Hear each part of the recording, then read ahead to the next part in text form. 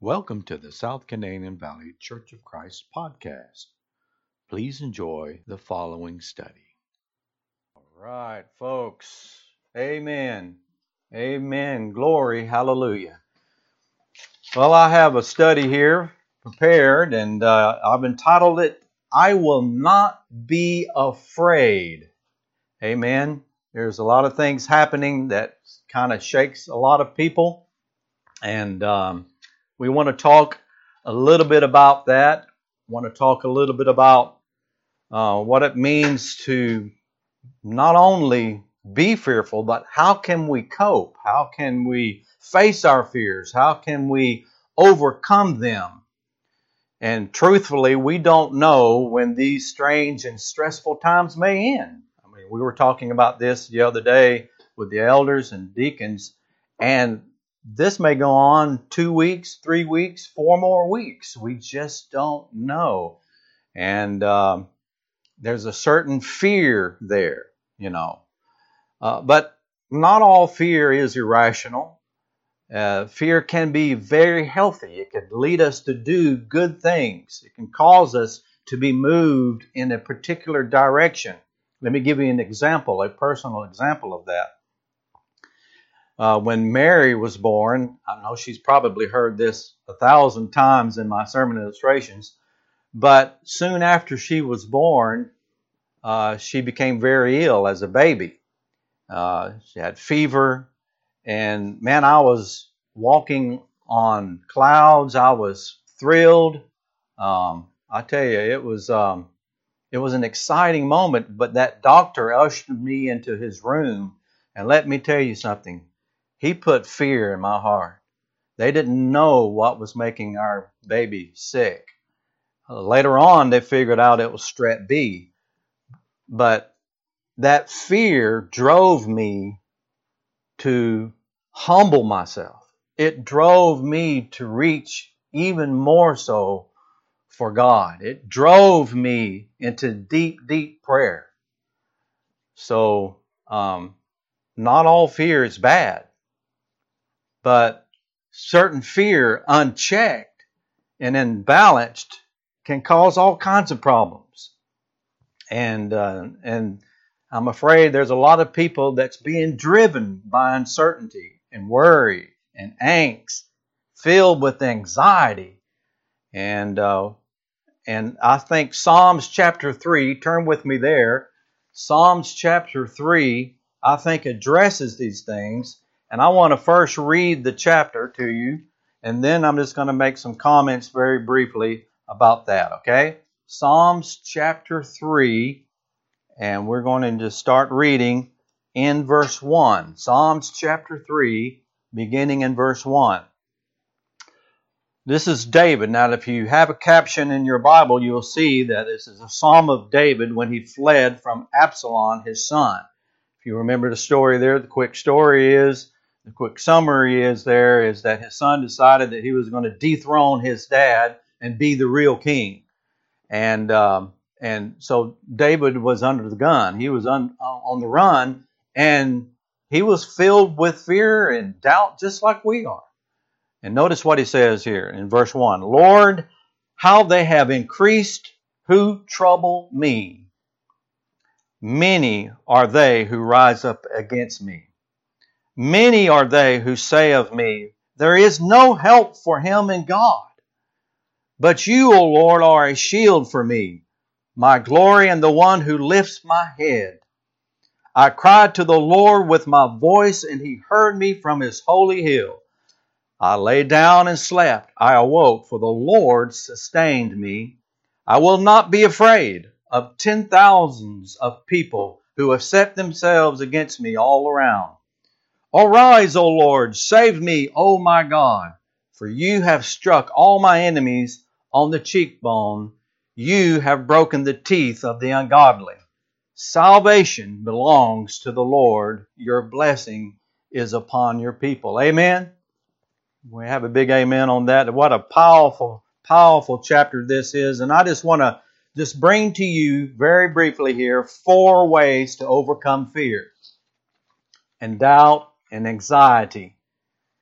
Number 1, obviously prayer. This is what David is doing.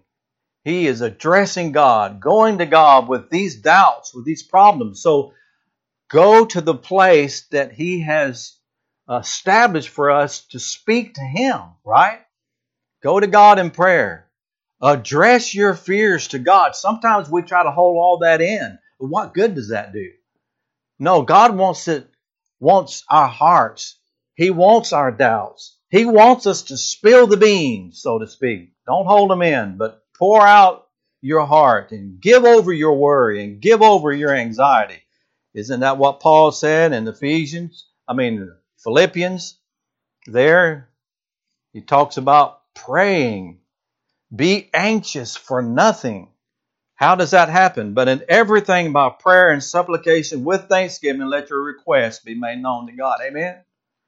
And the peace of God, he says, which surpasses all understanding, will guard your hearts and minds through Christ Jesus. So, the first step, I think, is going to God in prayer. Number 2, notice in verse 3 of Psalms chapter 3. Notice in verse 3 of Psalms chapter 3. Psalms chapter 3, David just got through saying, Lord, look at the number of people who are troubling me. Lord, just look how many they are. And to make matters worse, they're saying that you, God, will give me no help. But you know what David said? David said in verse 3, but. I love that, don't you? But. Underline that. But. David says, but even with all of that, God, you, O Lord, are a shield for me. Amen? You are a shield for me. You know, when you look up that Hebrew word, you'll see that it says it's a small shield. But I wonder, sometimes I wonder if that's exactly the idea that he wants to plant right now. A small shield. Or is it a large shield? You know, actually, this word comes from a Hebrew word that means to surround. It means to cover. And it's exact the same phrase that he told to Abraham when he was establishing his covenant. In Genesis chapter 15, verse 1, he said this, after these things, the word of the Lord came to Abram in a vision, saying, do not be afraid, Abram. I am your shield. Amen. I am your shield, your exceedingly great reward. And so that idea of that shield, surrounded by God, covered by God's protection. Today we are led by the captain of our salvation, and his name is Jesus Christ. Amen. And this idea, David is saying here that you are my shield, but I'm following you, O God. And we must follow Jesus. You see, he is the general leading the charge. And that goes in different areas and different circumstances. David says that he leads us as a shepherd through green pastures and through the valley of the shadow of death. You see, David is not saying that he's shielding us from danger, but that we will get through them. We will get through our fears, through danger, through these anxieties, through these problems. But if I turn and run the other way, guess what? I'm exposing myself to more problems, to more difficulties, to more stress, to more anxiety. And David is saying, I'm following God. I'm following because I know, oh Lord, He has His shield around me. Following can be a scary thing because sometimes we just don't know where He's leading us. And that makes us a little bit nervous. And yet He is asking us to trust Him. You see, the protection that He's offering, that David is referring to here and dealing with his fears is that it only works if we follow. If we follow God, if we follow the general, if we follow the captain of salvation through the good and the bad. We must be obedient, trusting him completely in his lead. So the second step is to follow Jesus. Live in obedience to him. Follow him because he will lead us through all of our insecurities and through all of our fears. Amen. So what else does David say? So we have prayer. We have the fact that God is our shield, that we must follow him and him alone. The third thing that I think can help us overcome fear is found in the second part in verse 3. David first said, "But you, O Lord, are a shield for me." Isn't that something? Not to me or in me, but for me. And then he says, "My glory, O Lord, you are my glory and the one who lifts up my head." Didn't you find that interesting, like I did? David says, "You, God, are my glory and the one who lifts up my head." Not that I lift my head up, but God, you lift my head up. Now that's a distinction that we need to make. You, David says, are my glory. You know, David lost a lot of things, and he had a lot of good things. He had a lot of talent, he had a family, and we too can have talent, we can have family, we can have the best children in the world, we can have wealth, we can have friends, we can have power, we can exercise, and we can have great health. But what David is saying there is by establishing the fact that God is his glory and the one who lifts up his head, he's saying that my identity is not in these finite things, but it is in you and you alone. My significance, David says, and the security is in your glory. It is in the fact that you lift up my head. What is a sign of lifting up somebody's head? You know, I have a scar on the bottom of my chin, a birthmark. It's red. And sometimes my grandchildren ask me, "Well, what is that?" I said, "Well, whenever I was a baby, God reached down with his finger and he said, 'I love you.'" Now that's my explanation of that. But that's lifting up. God is doing that. And you know what that's a sign of? It's a sign of love. It's a sign of being blessed. It's a sign of approval. And that brings us confidence. That brings us hope. That leads to joy. Amen. So the third thing is turn to God wholly and completely.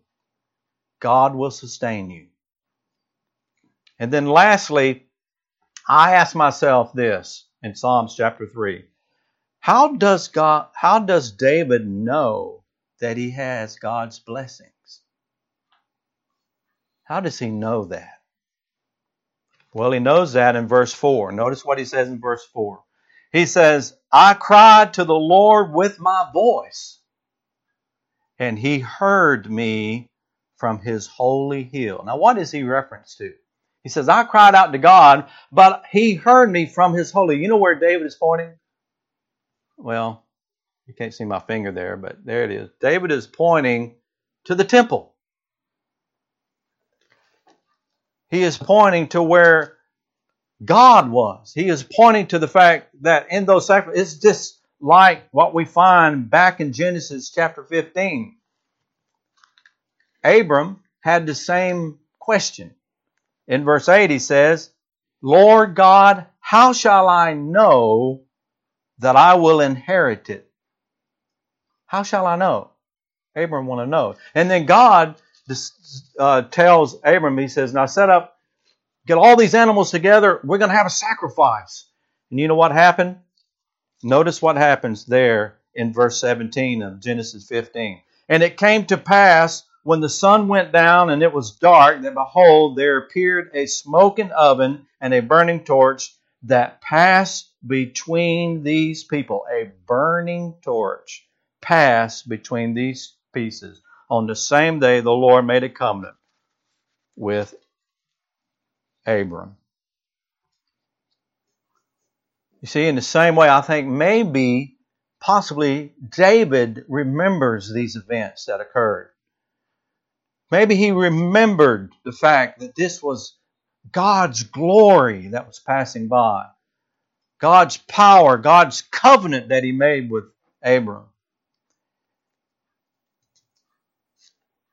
Those are ways in which David knew. It's how we can find confidence and assurance of our blessings that's found in Jesus Christ. How does he hear and bless us today? Well, all we need to do is go back to Hebrews chapter 1. Hebrews chapter 1. And it says this in verse 1.